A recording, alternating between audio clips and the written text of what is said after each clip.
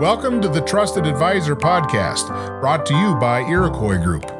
Iroquois is your trusted advisor in all things insurance. I'm Edwin K. Morris. Today we welcome Dr. Erin Cornelius, a graduate from the University of Miami with a PhD in counseling psychology.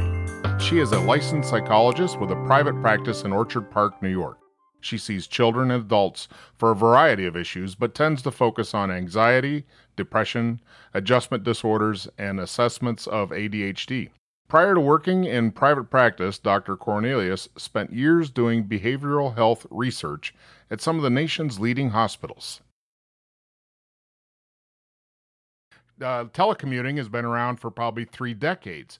What is the real big friction point for people now in this current paradigm? That they had to do it against their wills with no planning whatsoever. So they got hit in the face with a new reality and no time to adjust. Everybody became a telecommuter like their pants were on fire. Okay, so let's talk about what are the sparks or triggers of frustration with that type of situation. Well, the lack of planning has made everybody feel very anxious, very tense. People are being a little bit shorter with each other. They're having a lot less patience with each other. Again, having to be super flexible and adapt on the fly as day-to-day things are changing. And as, maybe technology isn't cooperating with you as much as you would like for it to. There are definitely some people who are not as tech savvy as others. And this is a super steep learning curve in a really short amount of time. And that is proving difficult for some people. Working from home has, its benefits. It always sounded so great when you weren't doing it. And now when you're forced to do it 100% of the time, you can certainly see where some of the cracks are in the design of working from home. And you didn't really have much time to kind of figure it out. So let's talk frustrations, and I'll just throw them in 3 different buckets for us to address here. You've got internal frustrations, and I'll say that's the environment, the current environment, the house, the apartment, the wherever that is. You've got the frustration bucket between the employer and the employee relationship, because this whole new dynamic creates a whole different level of expectation and concern and trust and just all that sort of thing. And then the third level of frustration bucket has got to be the outside, the external environment, and all this that's going on with the current threat that forced all this to happen to begin with. How do you cope with each one of those buckets? My biggest piece of advice to everybody is to be flexible and get a sense of humor. We have really got to recognize that if you're in this for the long haul, that this is a marathon, not a sprint, that you're going to have to pace yourself. You're going to have to be patient with yourself and with other people. And you're going to have to kind of be willing to adapt as the days go on. You're going to try some stuff and it's going to go horribly. And you're going to learn that you're not going to want to do that again. And then you're going to try some other things and be pleasantly surprised with how well it worked. And you're going to try and beef that up so you do more of it. As far as, if I was to talk about some of the internal things that people struggle with the environment, working from home, all of a sudden you have to have space to do that.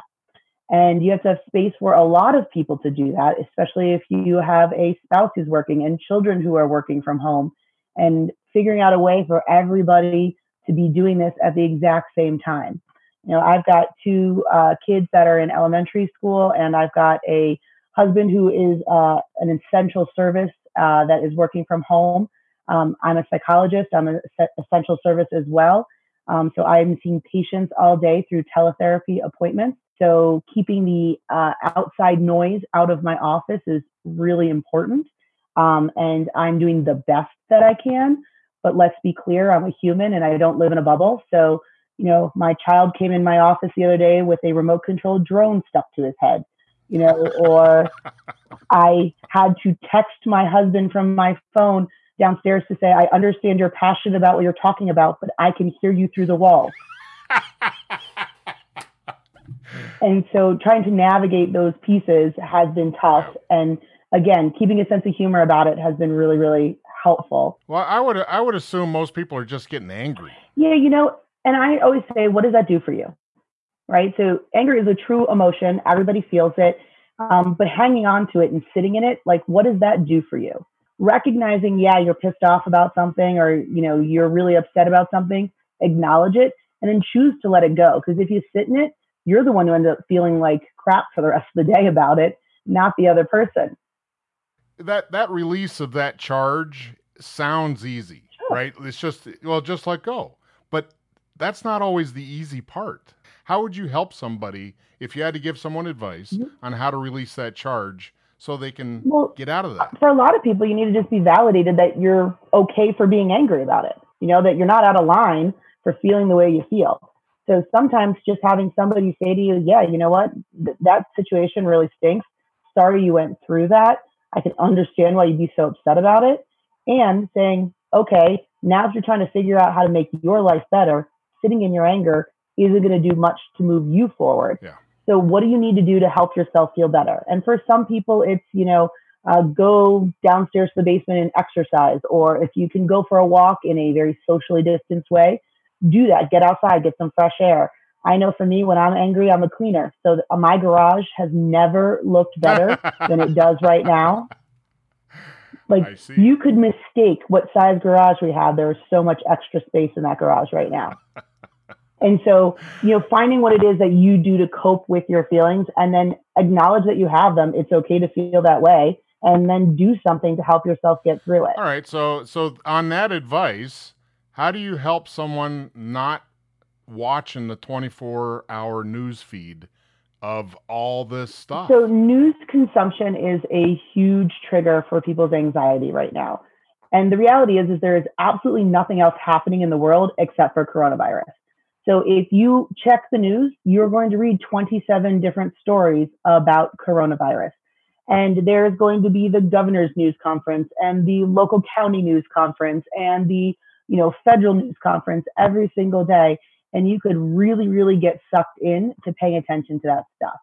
So if you don't have a good handle on stopping yourself from doing that, I've been suggesting to others that you pass the responsibility on to a trusted other, whether it's your spouse or a friend or somebody else who is paying attention but doing it in a much healthier fashion, and ask them to let you know what you need to know. And the reality is what we actually really need to know on a regular basis is if there's been any change to what the local rules are, and if there's been any new information to help you keep yourself and your family safer. Other than that, paying attention to counts of this and people's statements on that, that does not need to be an hourly thing that you do. It's a huge distraction, and nothing about it is going to make you feel better. Well, what would be a resource for someone that feels stuck? What would be something that could be That helpful? someone feels Yeah. stuck. Well, reach out to your support systems. Call your friends, call your family members. I know in my household, we have gotten a virtual happy hour going with some family members, and it has been a really, really great thing for us to do for a few reasons. First of all, we've set a time for it to happen, so it has been helpful in putting boundaries on everybody's workday. The really difficult part about working from home is that there is no physical boundary of when you shut off work. You don't leave the office.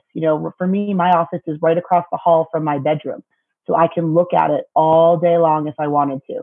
So I make sure that when I am done with work for the day, I close the door to the office.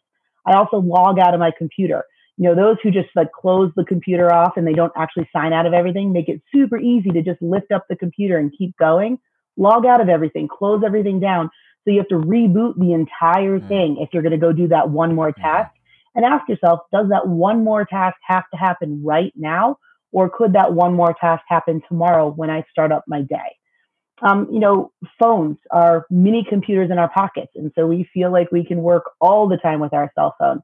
And it is really important nowadays to put your phone down, put your phone away, stick it in a drawer. Out of sight, out of mind actually does work.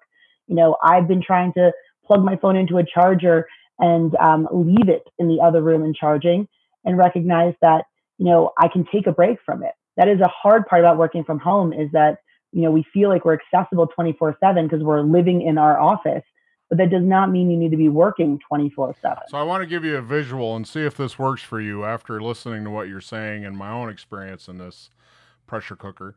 Is that, a record player, the old style record player, where the needle would just go to the center and just keep going around and around. So it's almost like, you know what? You can take the needle off the record and just, Absolutely. You don't have to hear that. Well, you got to have some boundaries on this. Relieve yourself of that constant flow. The reality is we need to do that in the regular world, not just in the coronavirus world. We need to do that in the regular world where we have gotten this like expectation going that everybody's available at all times and that we have this need for instant gratification. I mean, I see this in my kids also. You know, they're growing up in a world where everything is at their fingertips every single minute they want it. I mean, TV is on demand. I grew up in a time where if you wanted to watch a TV show, you had to wait till it came on Tuesday nights at 8 o'clock. And if your family was going to be out that night, oh, you had to set up your VCR recorder and hope to God somebody else didn't record over your TV show so that you could watch it. You know, nowadays, everybody feels like everything needs to happen exactly when they want it to happen, the second they think about it. At our family dinner table, the amount of time somebody says, I wonder if, and then finishes the sentence, and then somebody's so tempted to whip their phone out and Google it. Yeah. And it's like, wouldn't it be great if you could just wonder it and you didn't have to have the answer to those things? So we have to get better at setting these boundaries on our work life and our technological life and kind of get back into what it means to be disconnected from some of these things. And working from home makes it that much harder. So you have to be that much more aware of it and put more effort into it. I love this discussion. I'm sure we should do a couple more podcasts on multiple other things that are workplace environment issues other than the current paradigm. We have reached the end of our time, and I want to thank you very much for being here and sharing this with us today. You're welcome. My pleasure. Thanks for listening to this edition of the Trusted Advisor podcast, brought to you by Iroquois Group. Iroquois, your trusted advisor for all things insurance. And remember, get out of the office and sell. I'm Edwin K. Morse, and I invite you to join me for the next edition of the Trusted Advisor podcast.